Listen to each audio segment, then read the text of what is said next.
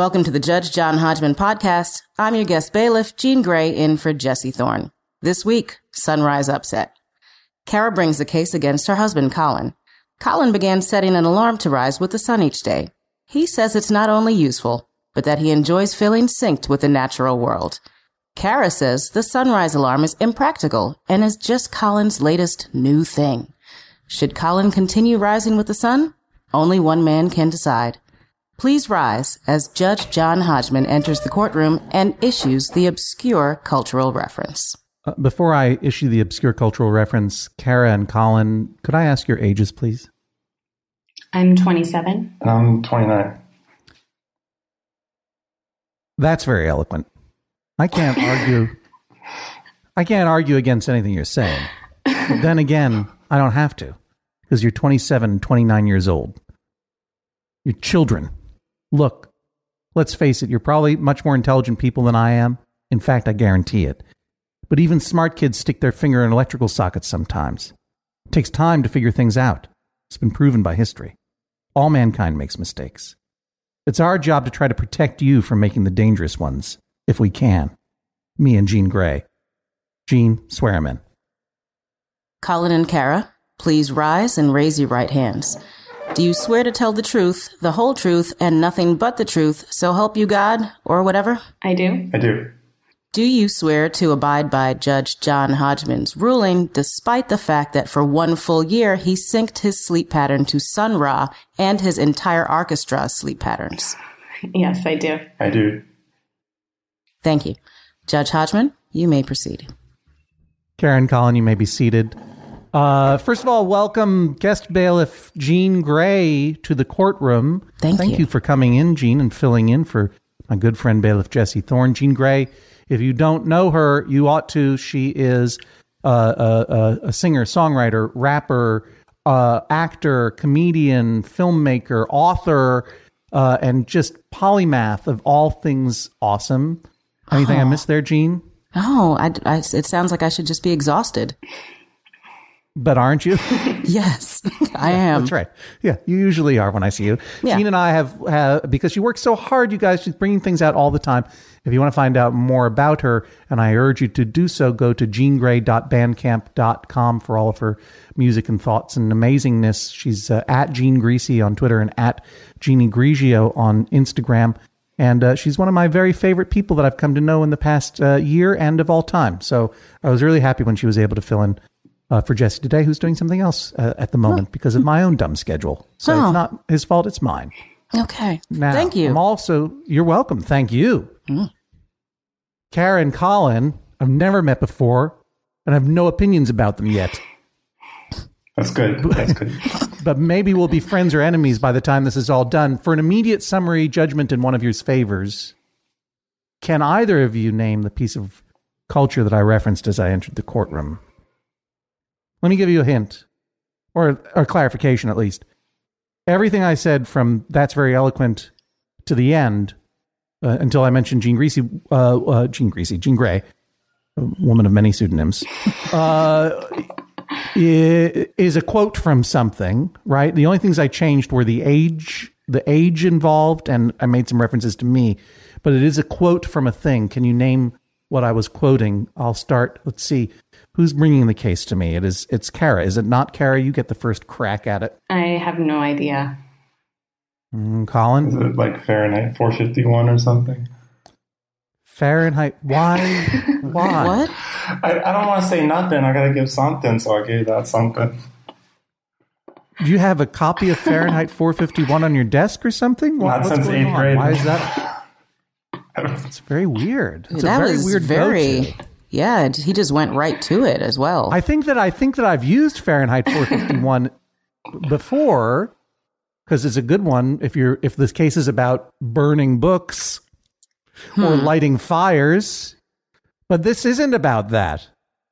This is about Colin's weird choices, and we're starting with a bang. Yeah. When it comes to weird choices. Explains a lot. Jean Grey, can you guess what it is? I'll give you a hint. I am referencing a movie that I will mention in the future, specifically next week when we do a Chambers only episode together in the future next week. Something that hasn't even happened yet, but I know you have incredible mind powers. Can you look into the future and think of a movie that I am going to mention on a Chambers only episode that will not come out till next week that maybe we just recorded ourselves? I cannot, so I'm going to go with Fahrenheit 452. Oh, the sequel. The sequel? It was much better. Yeah, right? No, but it's interesting you should bring up sequels. This is a movie that is not a sequel. It is a movie that I will mention in the future, and close listeners to Judge John Hodgman, when you get to this episode in the future, you'll be like, oh, he was telling the truth. Moonrise Kingdom is the movie that I was quoting. Oh, you got it. You remembered there, right? Moonrise Kingdom, directed by Wes Anderson, co-written by Wes Anderson and Roman Coppola, what I consider to be a perfect movie. It is, the quote is Bruce Willis's character talking to Sam Shikuski, the 12-year-old child in that movie, about responsibility. And I mentioned Moonrise Kingdom because there's nothing good that has sunrise in the title. And this is about getting up at the crack of dawn. I could have done something crack of dawn. I could have done sunrise, sunset, but that one was too on the nose. And instead, I'm going to say that I was making reference to my unofficial Moonrise Kingdom sequel, Sunrise Kingdom. In which I'm just pitching this now. This is just right in, this is going to, just in the room. Very exciting. Loud, Sunrise Kingdom. It's going to be starring me as Sam Shikuski, now 43 years old. The year is 1996. I'm still married to Susie. Or maybe we're divorced. I don't know, but we live in that Frances McDormand Bill Murray house that they lived in. But now the island of New Penzance, it's 1996, and the island of New Penzance is like hosting a kind of Lollapalooza-like festival. And I have to, and the problem is that I've rented out the top floor to the Spin Doctors, and then I don't know what happens after that, but it's crazy. Gene, that sounds like a movie, right? I already started typing this into Kickstarter. Yeah, just good. Right now, so we can get it going. Yeah, it's totally. This is totally illegal. Yeah, we do not have the rights to do this. No, but I was very proud and excited to have worked with Roman Coppola on Mozart in the Jungle, the great Amazon series that is coming back again, and you should watch it. And so maybe I can talk to him, maybe get this going. You know what I'm talking about, Gene? That was a very humble brag.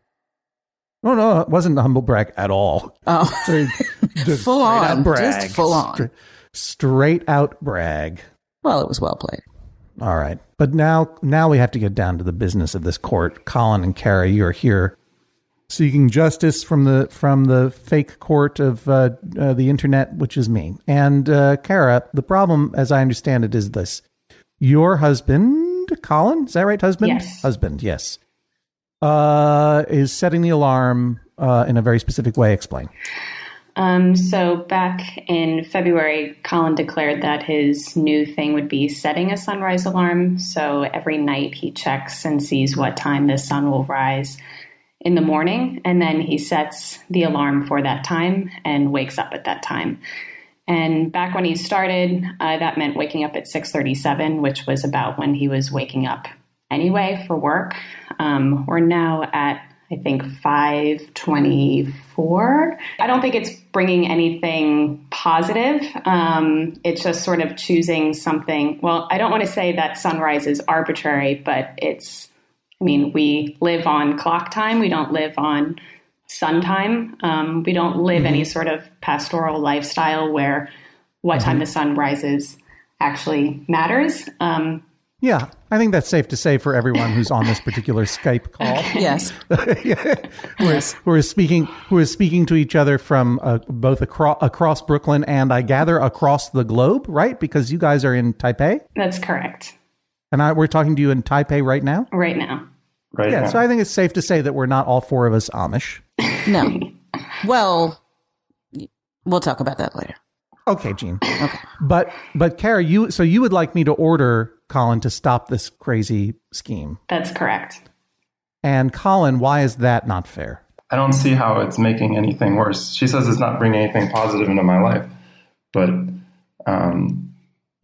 I enjoy looking up what time the sun is going to rise the following day, and then it seems not arbitrary. Yeah, I think it's not an arbitrary thing. Like waking up when the sun comes up isn't any more arbitrary than saying like I want to wake up at 6:30.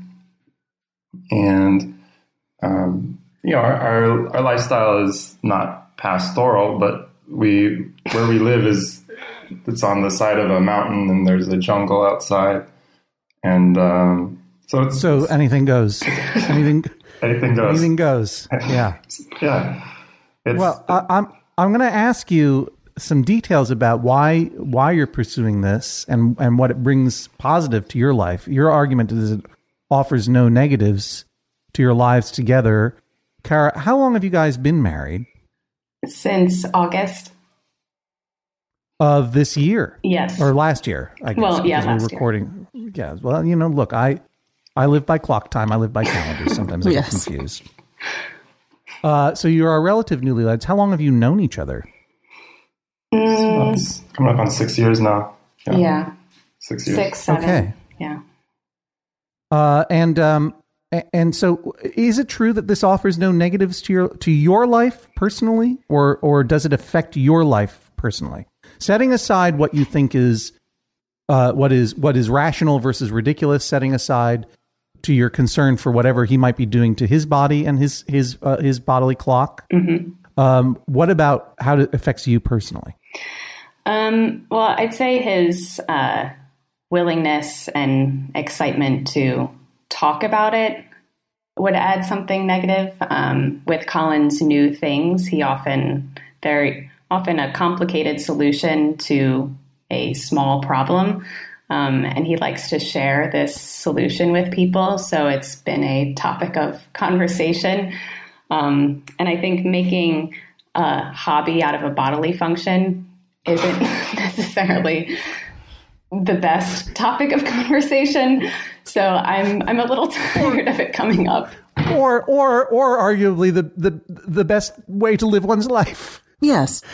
I'm not talking about I'm not talking about the specific act of setting the alarm in a certain way, but I just love the phrase, maybe we shouldn't be making hobbies out of bodily functions. I'm sorry to interrupt because because she did say new things. So I'm kind of curious. There have been other new things then. Things that are the kind of the thing. So this is the new thing. Guest bailiff Jean Grey with the sweet follow-up. Good one, Jean. Go ahead. What do you mean? What are the other new things? There have been a lot of new things, and usually they'll kind of pop up and then fade away, which is what I thought would happen with the sunrise alarm as well. I don't remember what the first new thing was, but for a while it was only wearing shirts with band collars. And then it was. Wait a minute. What? I don't have the sartorial expertise of regular bailiff Jesse Thorne here. By band collars, what does that mean, Colin? It's like a collar that doesn't fold over. It's like like a neighbor jacket.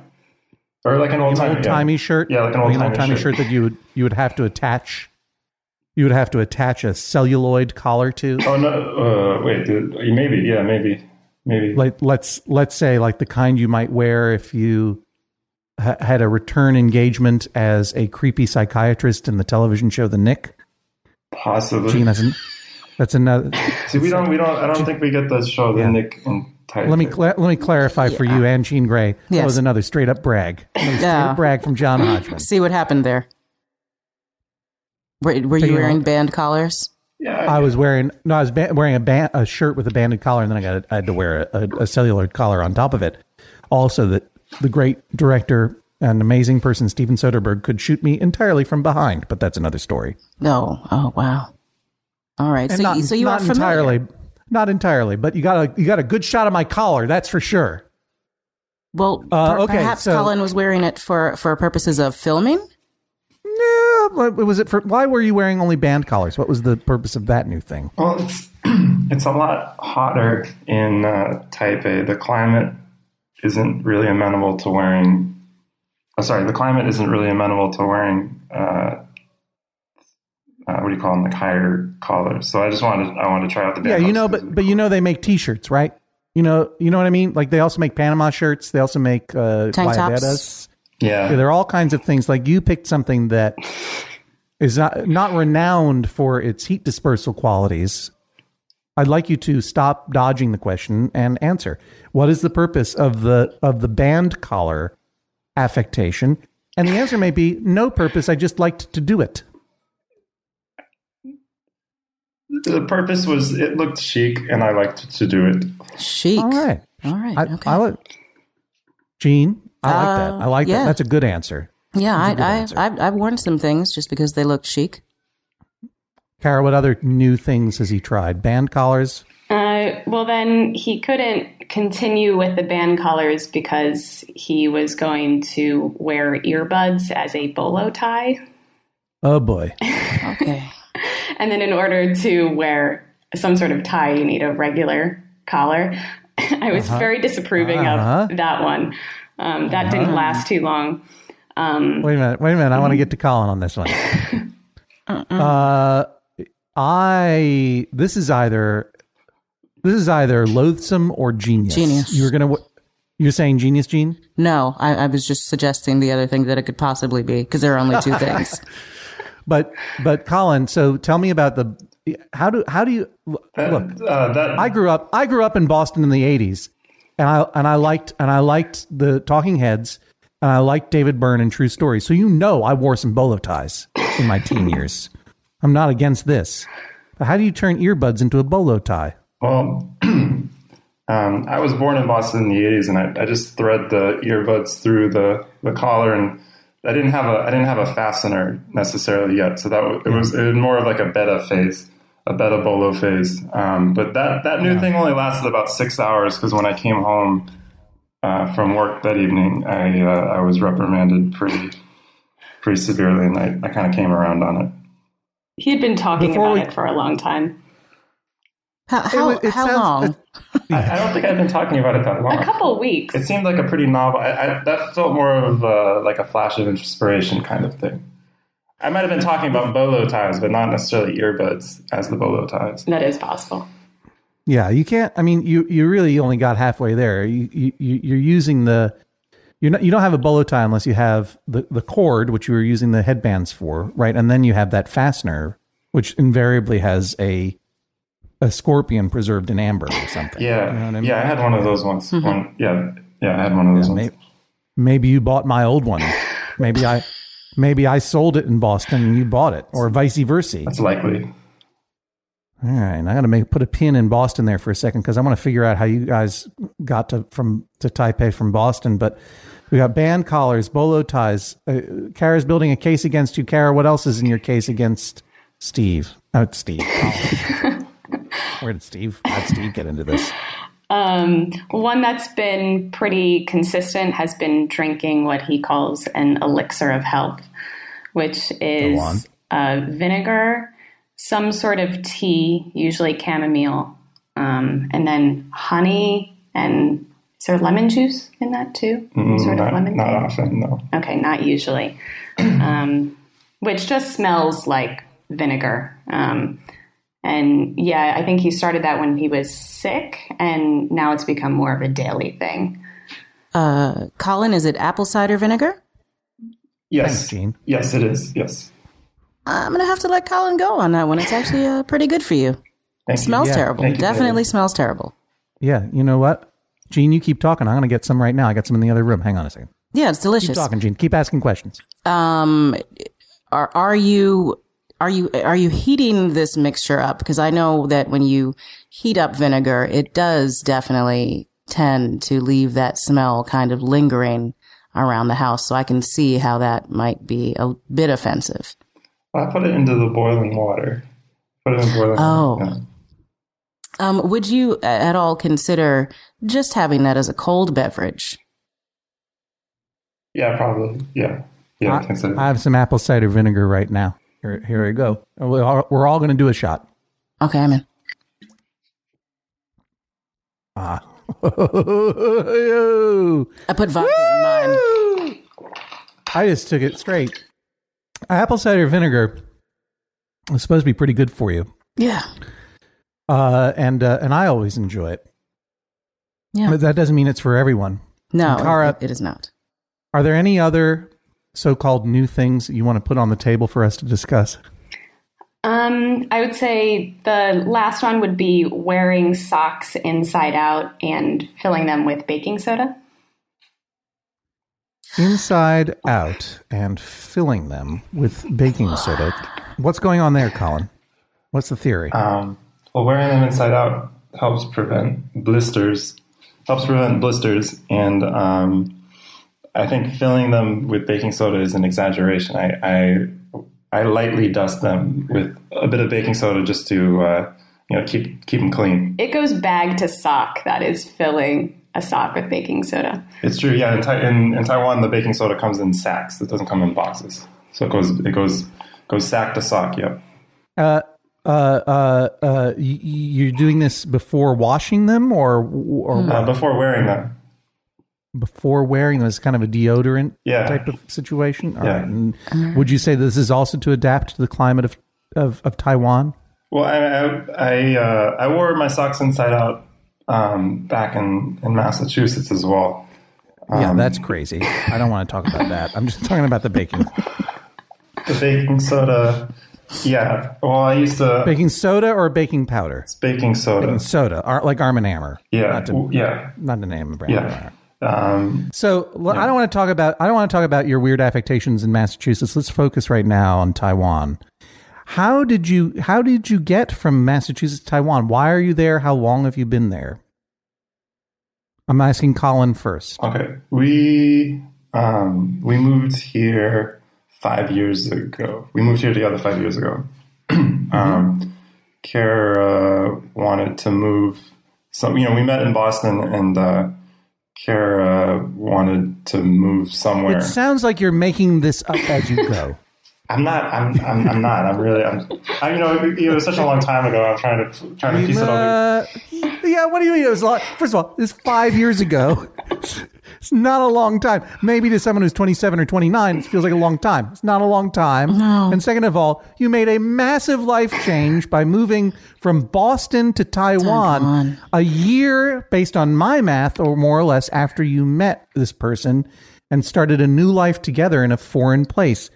So this should be a memorable touchstone in your life. But since you're having a hard time getting around to the crux of it, I'm going to be the crux finder and go directly to Kara. Kara, why'd you guys move to Taiwan? Well, I guess, I just felt like moving abroad somewhere, and then Colin came along for the ride. All right. Well, Colin has actually had a more stable experience here because he's a teacher and he just wanted to continue teaching. So he's been teaching here the whole time. And then for me, I taught for a year. I studied Chinese, and then I'm finishing up my master's now. So since you led this expedition to the other hemisphere, and you described Colin as being along for the ride, what drew you to Taiwan? What drew you to Taipei specifically?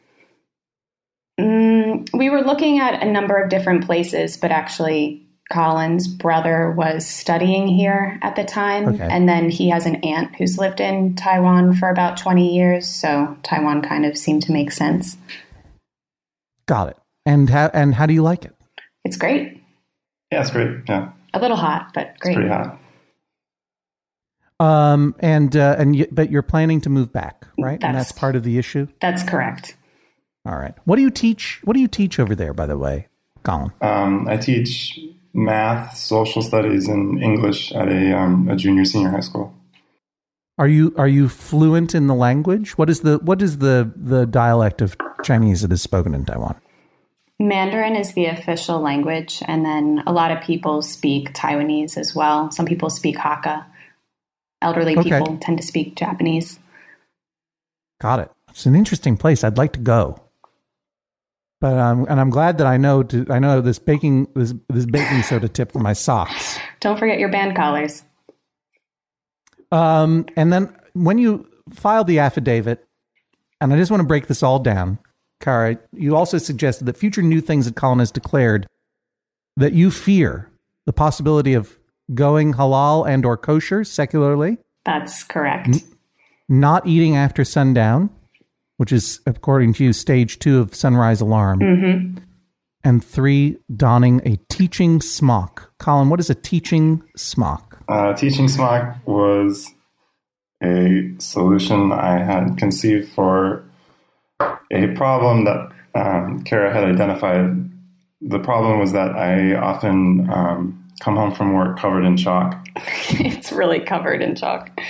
And this was, she thought this was unseemly. So donning a teaching smock would be the smock would be this garment that I could wear. It would be a chic smock. It would be a chic smock. And it would keep with a band collar. With the band collar, and keep the chalk off my clothes. Yeah.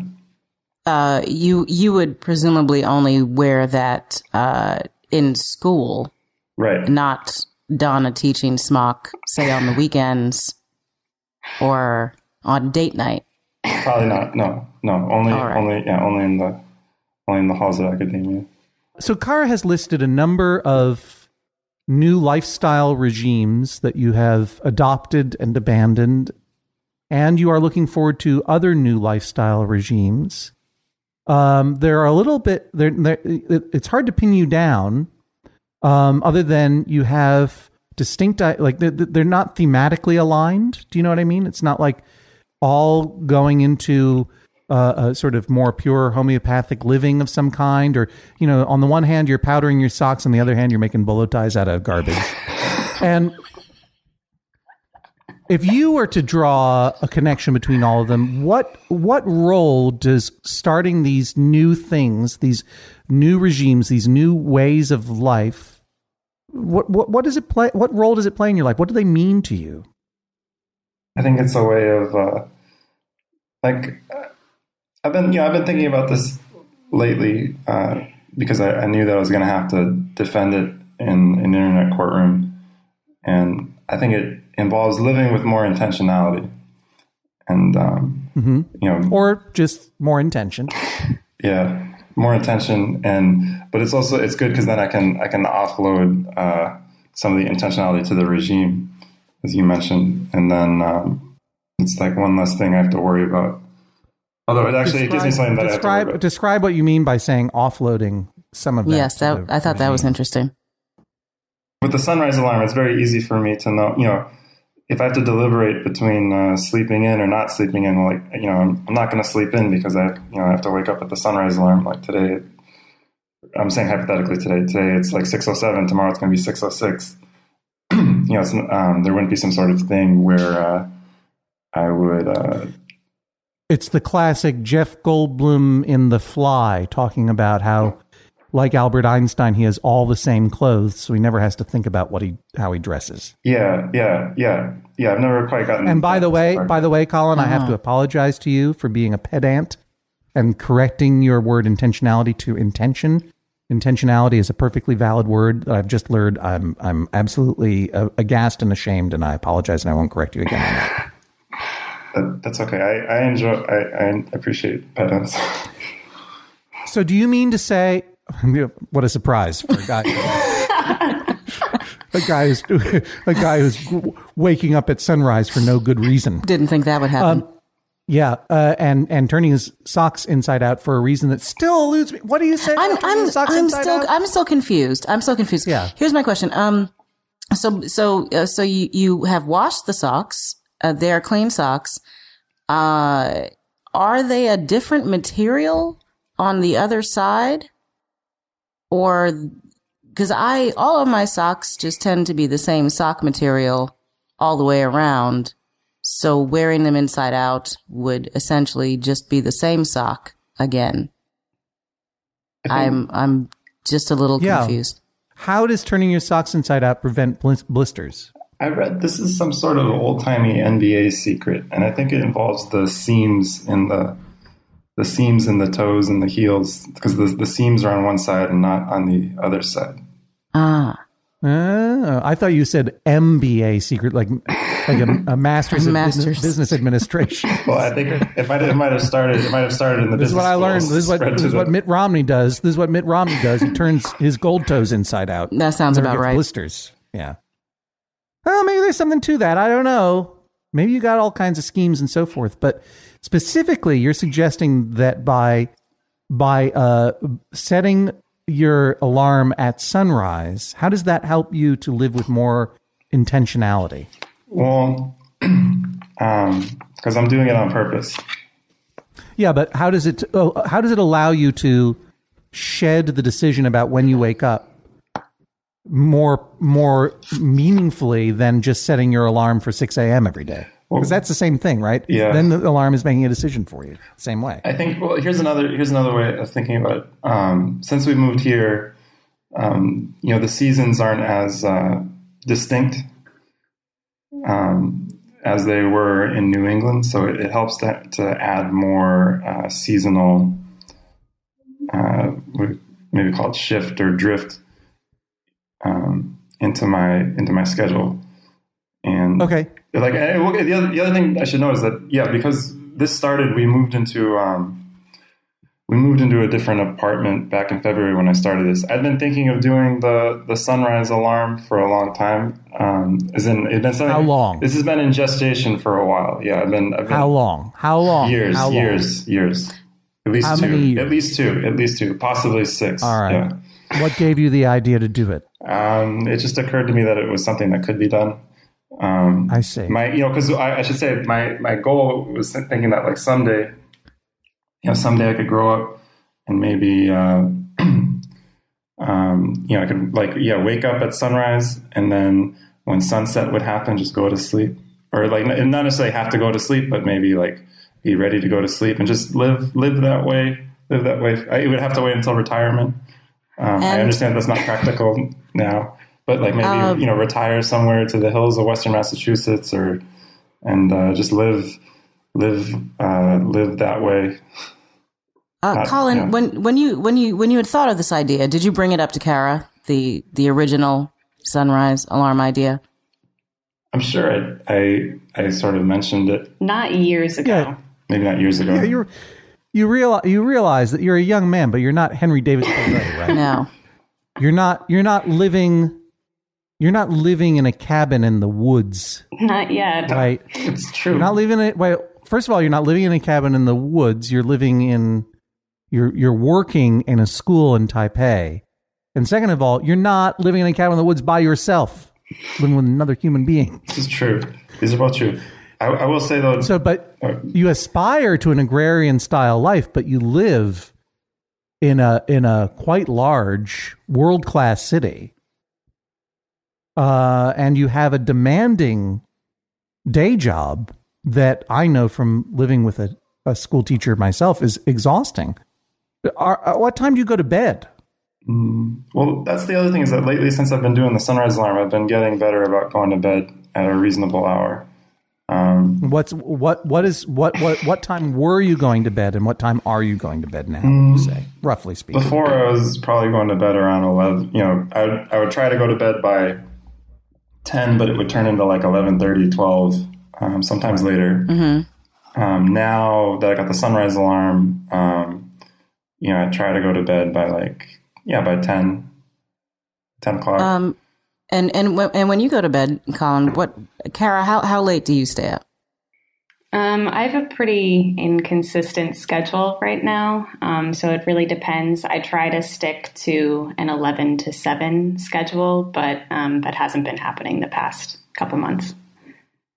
How much time are you guys getting to spend together as an actual newly married couple since making all of these schedule changes?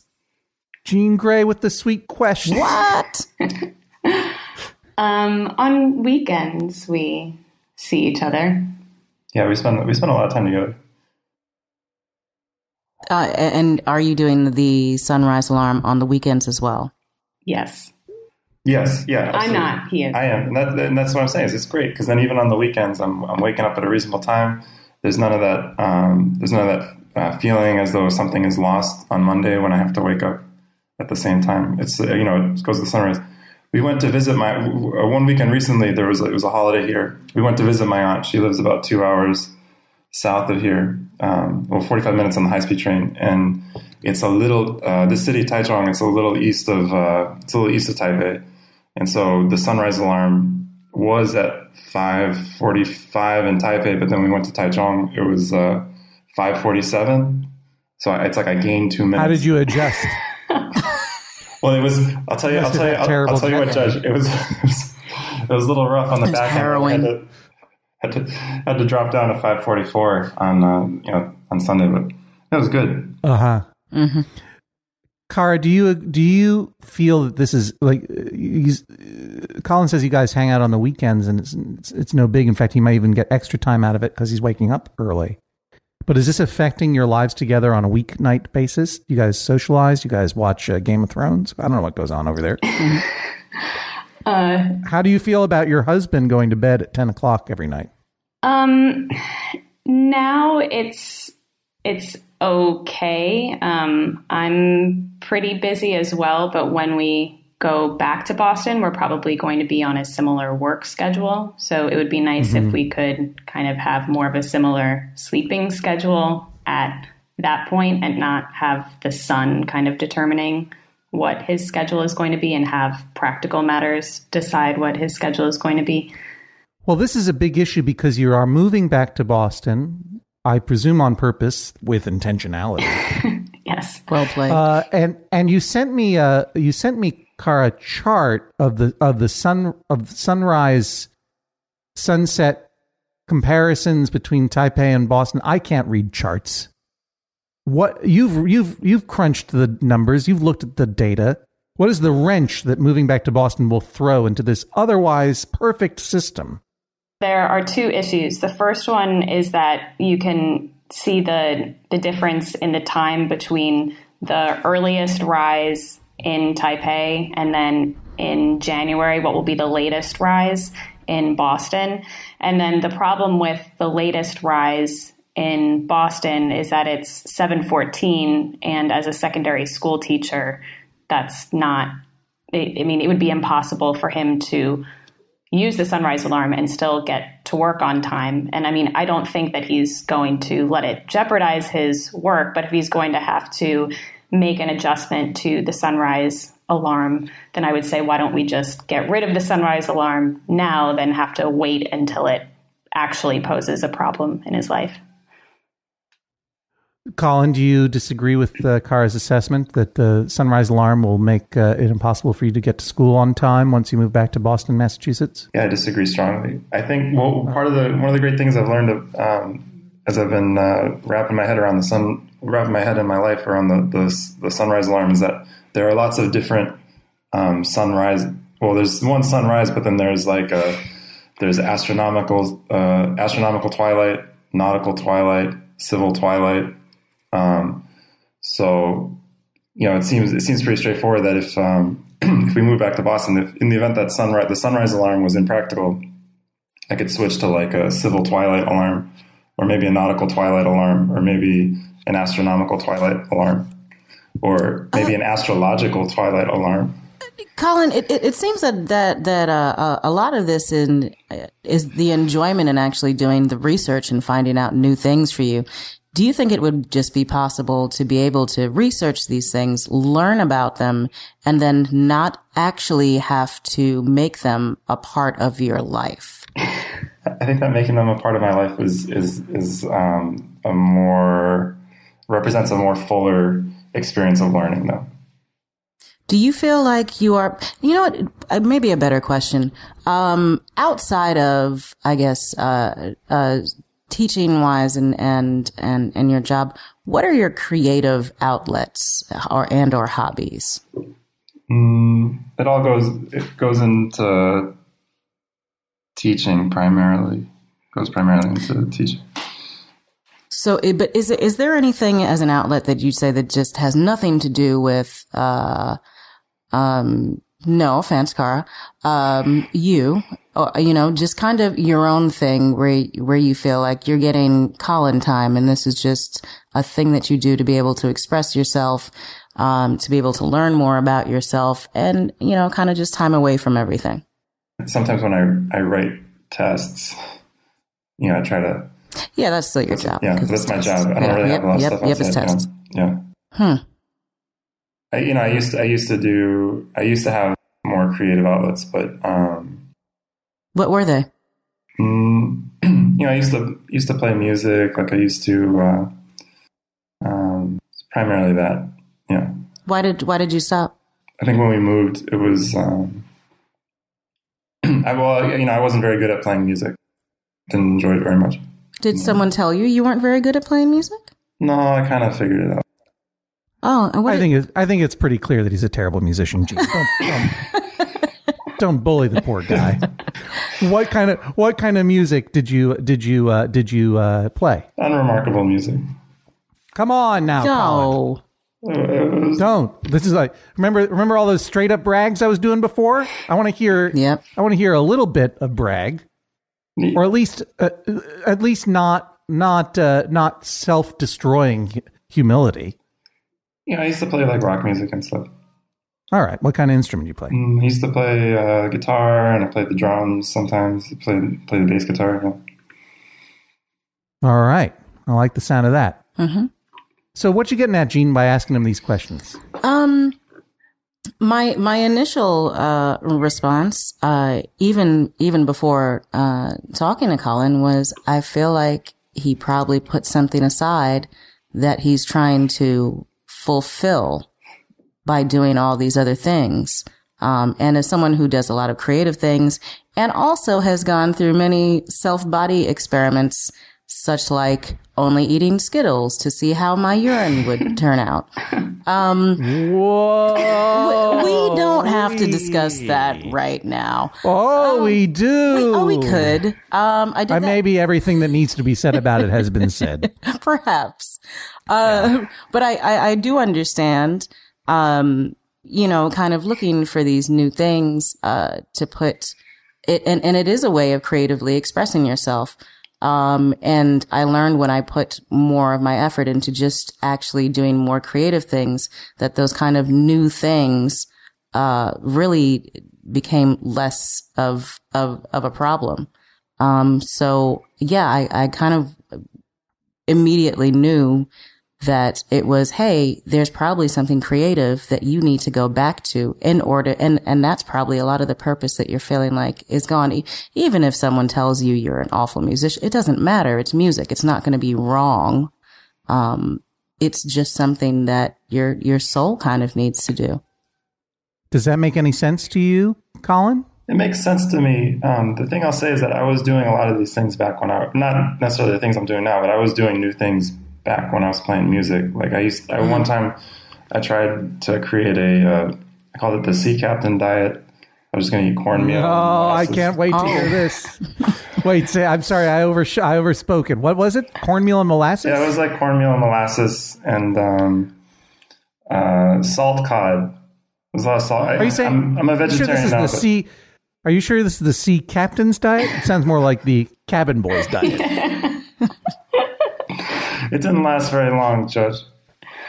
How did you develop the Sea Captain's diet? Did you read a book? Of course not. Of course not. No, I just kind of was shooting from the hip. Cara. I'm sorry, Gene. I didn't know the sea captains were into those just molasses a lot. Cara, did you is some of what Colin is describing, some of this behavior that he's describing, is this part of why you fell in love with him?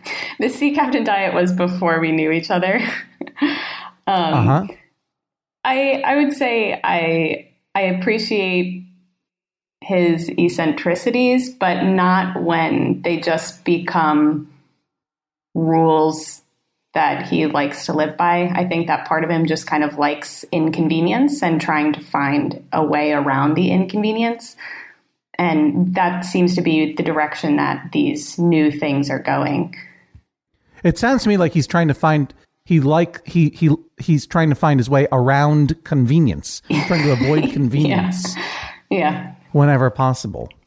So when you learned that he once spent some time eating salt cod and cornmeal and molasses, or when you became aware of his habit of devising new and arbitrary self-control habits, to the point that you would write into an internet judge to intervene, are you troubled by it?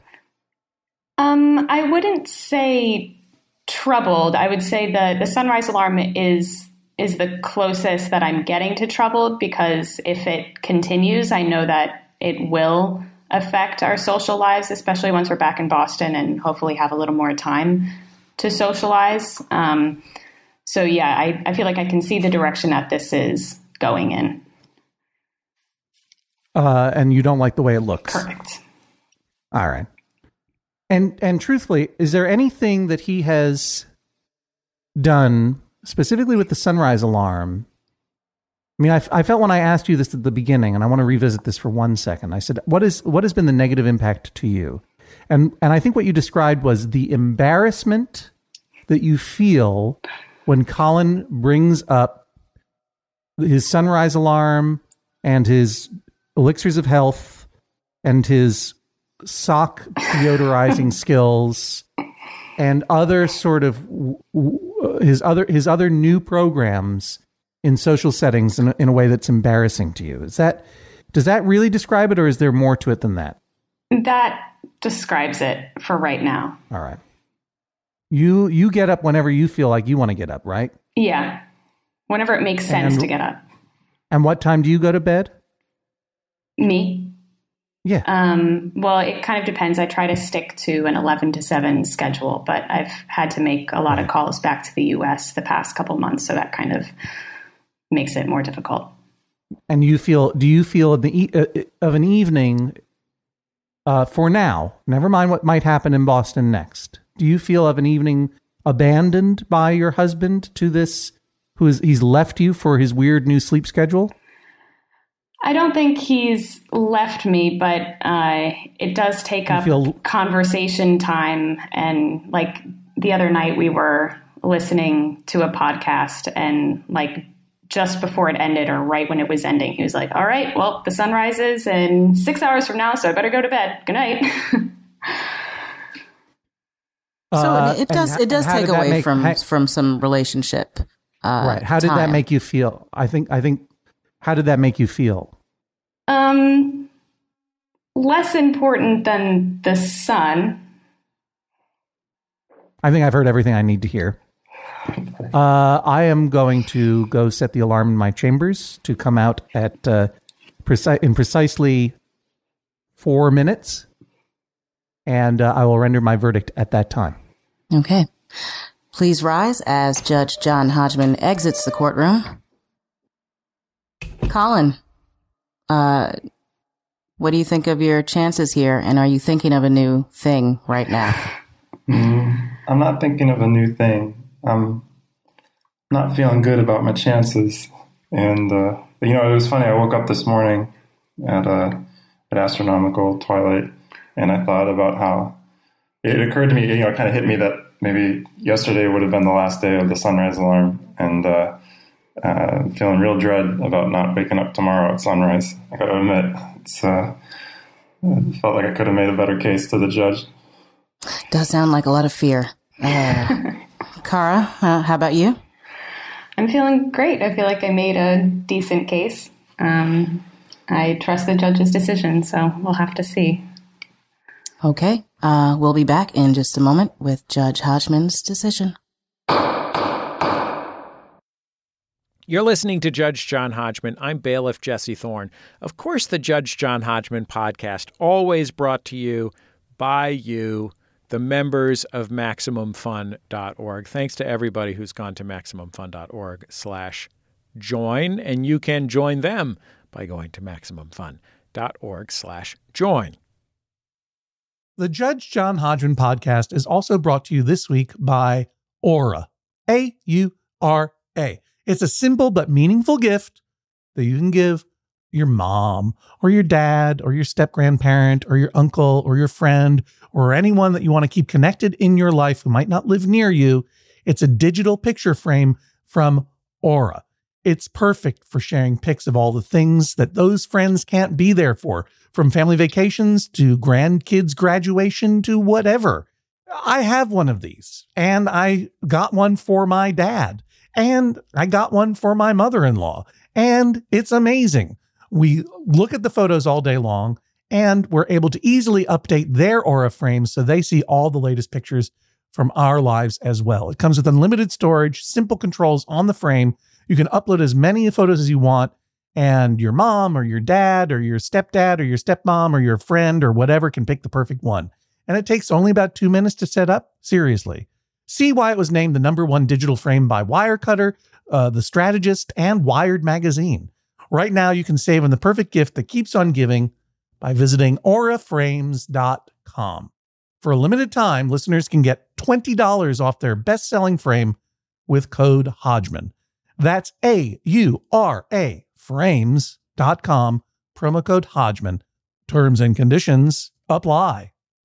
The Judge John Hodgman podcast is also brought to you this week by Babbel. Okay, it's 2020-24. Oh, if hindsight were 2020, I don't know what I would have done differently. All I know is that I'm taking every day in this year and trying to get better a little bit every day.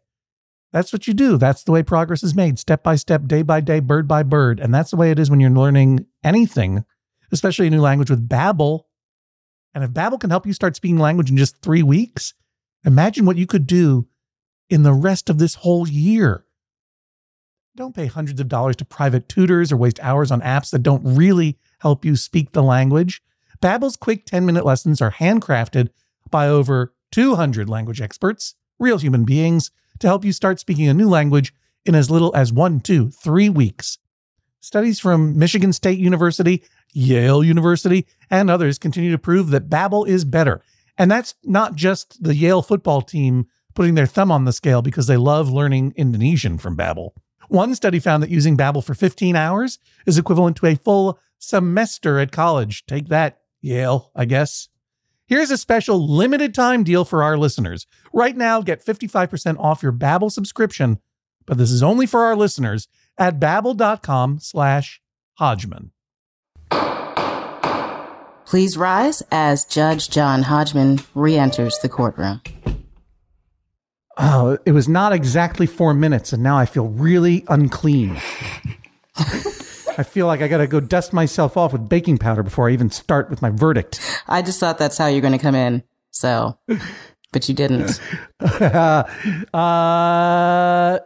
you know, I overheard you through the chamber door, Colin, that you didn't make a strong enough case. And I would say that's true.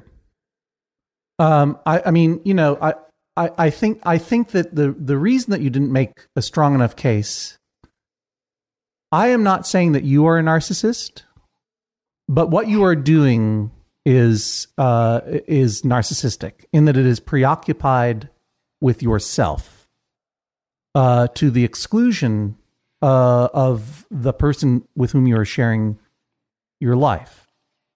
It is not actively disruptive to Kara's life. And I don't know, I can't really gauge the degree to which it is really emotionally disruptive at this point. But I think Kara feels that sometimes these habits, which affect your life profoundly, particularly the sunrise alarm, are more important to you than she is.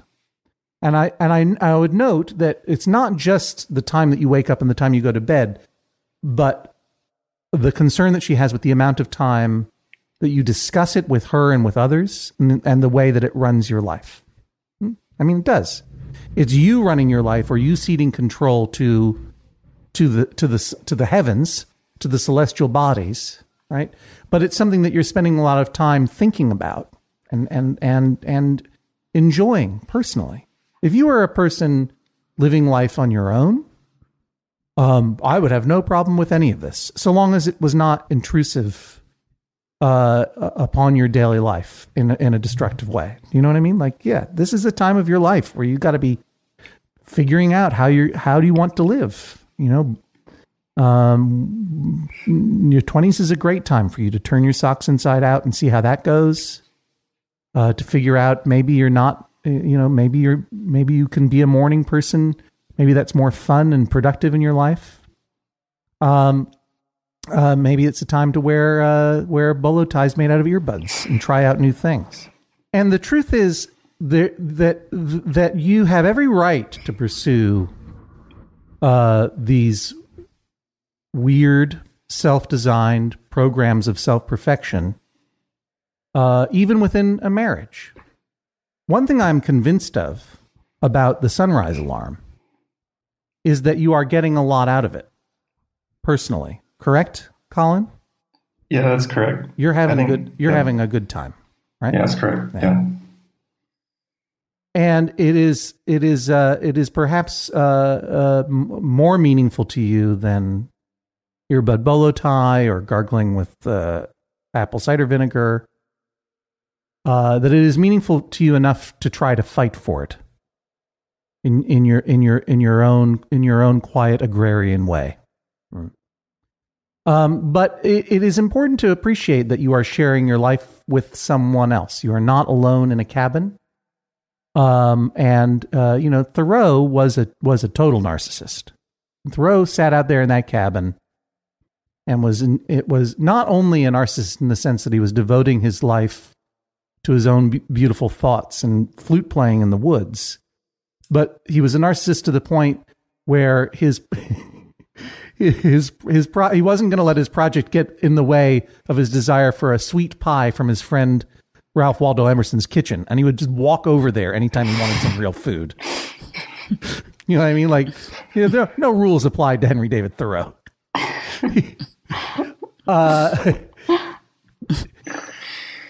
And it's really the fact that Kara is saying that she feels that the projects, the new things, are eclipsing her importance in your mind. That is the thing that as a husband you have to pay attention to. Not now, but in the future, Jean Grey and I are going to have a Chambers Only episode in which we will discuss a woman who is married and an adult who has a teddy bear she's had since childhood that she wants to sleep with in the marital bed, and the husband doesn't dig it, and they're having a fight over this. And this is a similar sort of thing. I won't spoil for you the outcome because that is going to happen in the future. Yeah. But this is a similar situation where a profound personal connection that one person in the marriage has is emotionally disruptive to the other person. And when do you call it off? I think that to balance that point of view, however, is the fact that you guys are in Taipei. You have been enjoying a perfect 5-year mind-broadening, life more interesting adventure in a foreign country. You have gotten a master's degree. You have taught in another language. You have experienced something that many Americans won't, and you're getting ready to move back to Boston and resume what some people would call a normal life. And for that reason and that reason alone, I think if you're going to be trying out new life regimes, this is the time to do it. I think that you are both you're both young in your marriage and you're both young in your lives, and with regard to the specific issue here, the specific regime at issue here in this case, this is not right now a terrible time to be getting up with the sun every morning and experiencing as much of this daytime as you can, specifically since it doesn't seem like you guys would go out on the town a whole lot of the time. Do you know what I mean? And you're sacrificing a lot. Kara hasn't made the case that you are you are causing her to sacrifice a social life in the evening in Taipei that you would otherwise have by staying up an hour or two later. So I don't have any problem with the sunrise clock right now. I think that you must acknowledge that it is selfish. You must acknowledge, I mean, it is. But in the same way, look, I have a friend. This is a straight up brag too. I'm friends with an amazing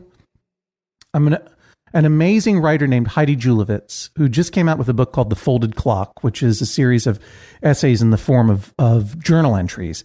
And she talks very, very thoughtfully and funnily about the alienation she feels from her husband whenever he goes on a diet. And he goes on extreme diets that are not about losing weight, but are about controlling his life in an ascetic sort of way, in the same way that you're doing with the sunrise clock and considering doing with becoming kosher or halal for no reason because you don't care. Do you know what I mean?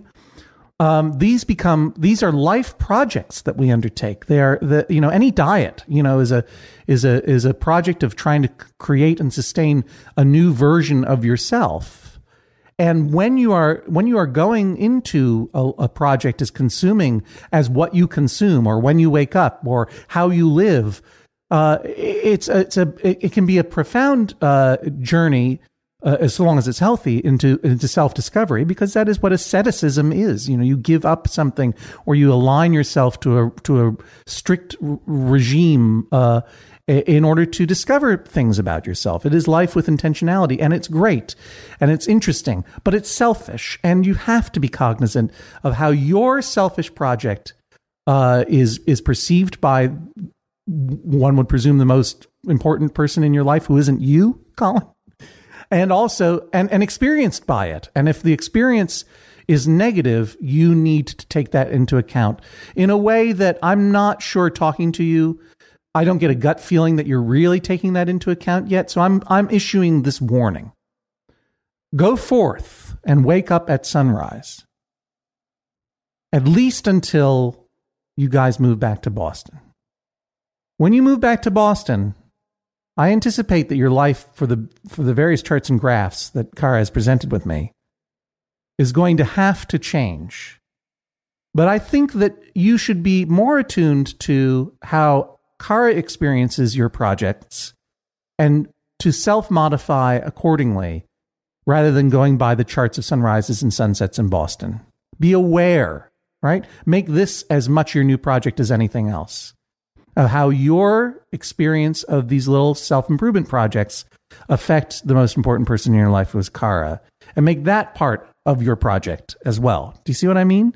Because the truth is, you're not going to live in Western Massachusetts and go to bed with the sun and wake up with the sun in perfect retirement until you move out there and do it. You know what I mean? I'm not sure if Kara wants to do that. That's not the life. That's not the life. You're leading. You can engage in these projects, but make sure that you're living the life that is actually around you in the moment, and that life that's actually around you in the moment will involve school schedules in Boston, and the sun as it shines on that cold, hard place known as the hub of the universe, Boston, Massachusetts. But it also and always involves your wife. So continue on rising with the sun. When you move back to Boston, I urge you to reassess. Indeed, I order you to, and have a serious conversation with Kara about it and hear what she has to say at that time. But for now, with that due warning, since Kara has not proven that it is actively disruptive, it's merely embarrassing. I'm not going to order you to stop waking up with the sun any morning. This I find in the favor of the defendant. This is the sound of a gavel. Judge John Hodgman rules that is all. Colin, how do you feel about the judge's decision? I feel elated. I feel relieved. And I think his decision was fair. I think it was sound. And I'll take his words to heart. Wonderful. Kara, I apologize. Is it Kara or Kara? Kara. I don't apologize. Carrara, do you think? Look, you guys. What? I've been on the Nick. I've been on Mozart in the Jungle. I know Heidi Julavitz. I know Jean Grey. I don't apologize for anything. The world has to organize itself around me and my personal self-improvement project of bragging all the time. Sorry, I didn't remember your name. Cara, or whatever it is. I apologize. No, I really am sorry. I apologize. I apologize to you too, Jean Grey, for interrupting you. Go ahead. I apologize. No, it's fine. It was great. Carrara, as it will be known now. Do you think the decision was fair? I think it was fair. I can only hope that Colin will really reevaluate his sleeping schedule once we get back to Boston. I am super excited for both of you, and thank you for being on the Judge John Hodgman podcast. Back for another game? You know it. What's going on? Just one more week till Max Fun Drive. Hard to believe. It's been a heck of a year since the last one. We're now a worker-owned co-op. We raised $50,000 for charity last year. And we've added a bunch of awesome new shows. But do you think we're ready to do it again? Absolutely. Lovely new gifts are lined up. The episodes will be amazing, and wait till everyone hears the bonus content. Yeah, plus they know to go to MaximumFun.org/newsletter, so they're getting all the news. Oh, like that meetup day is on Thursday, March 21st. Then what's bothering you? Me? Oh, nothing. We're all set for Max Fun Drive to start on Monday, March 18th. I just didn't want you to see this coming. Check. What? Hang on. Most of the plants humans eat are technically grass. Most of the asphalt we drive on is almost a liquid. The formula of WD-40 is San Diego's greatest secret. Zippers were invented by a Swedish immigrant love story. On the podcast Secretly Incredibly Fascinating, we explore this type of amazing stuff. Stuff about ordinary topics like cabbage and batteries and socks. Topics you'd never expect to be the title of the podcast. Secretly Incredibly Fascinating. Find us by searching for the word secretly in your podcast app. And at MaximumFun.org.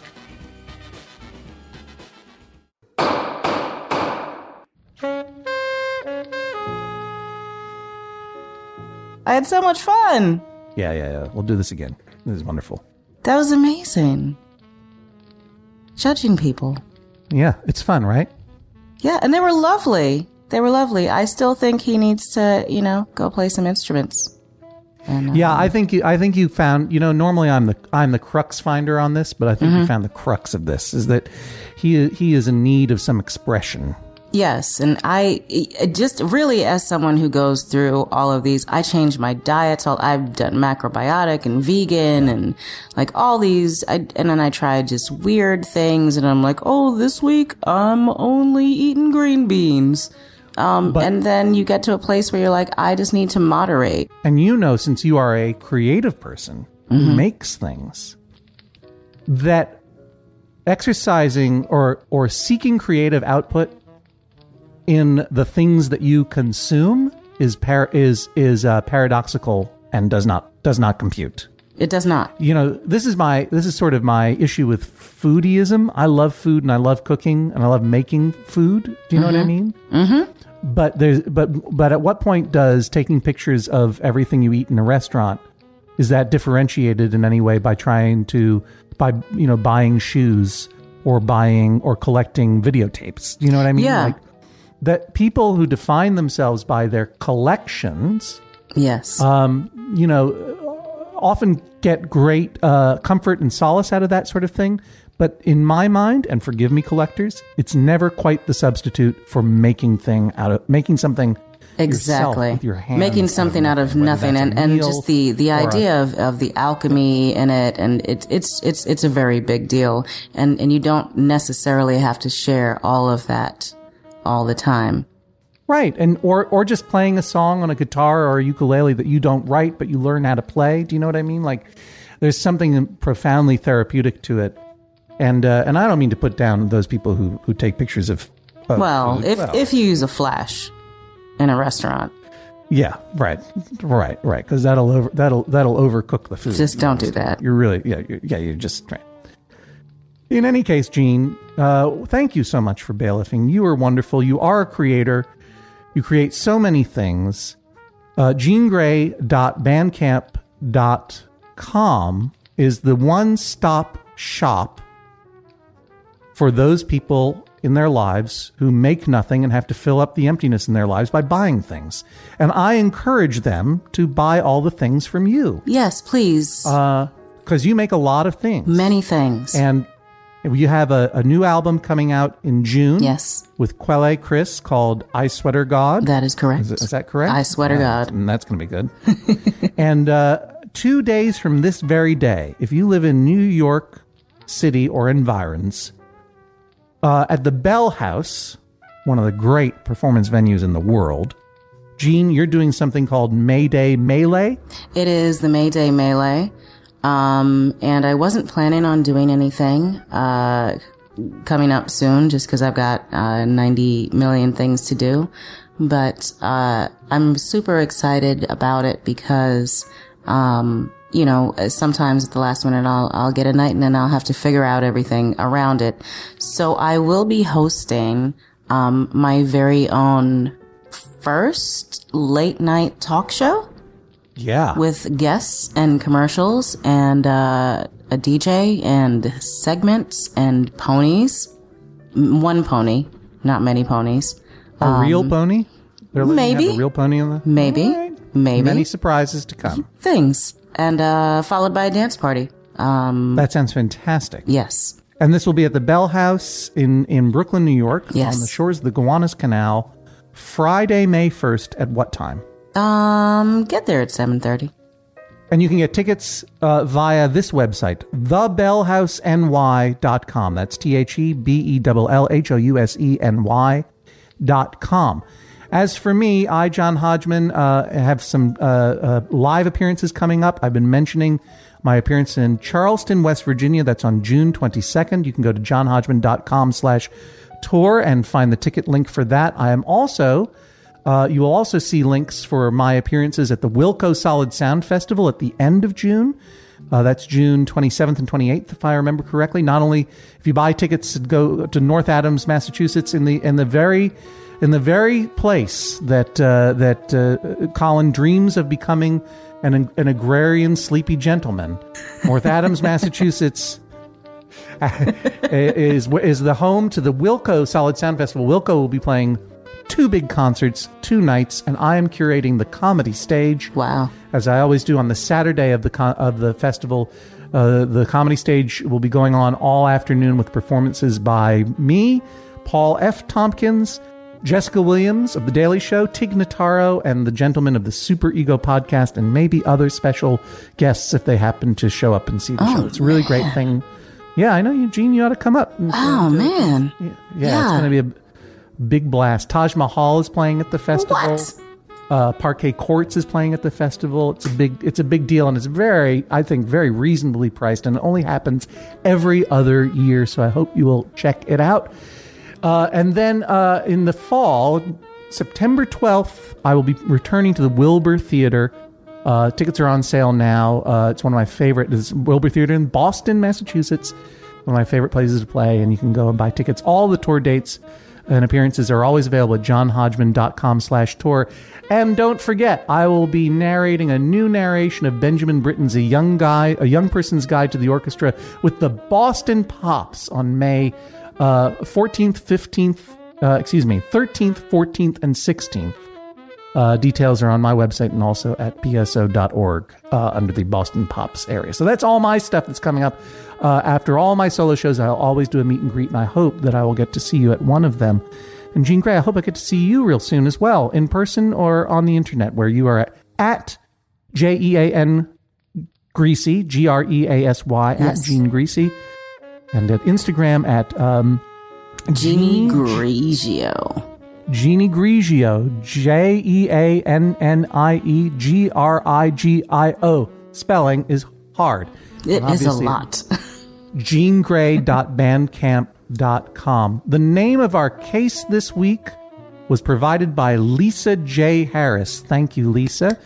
Our producer is Julia Smith. Our editor is Mark McConville.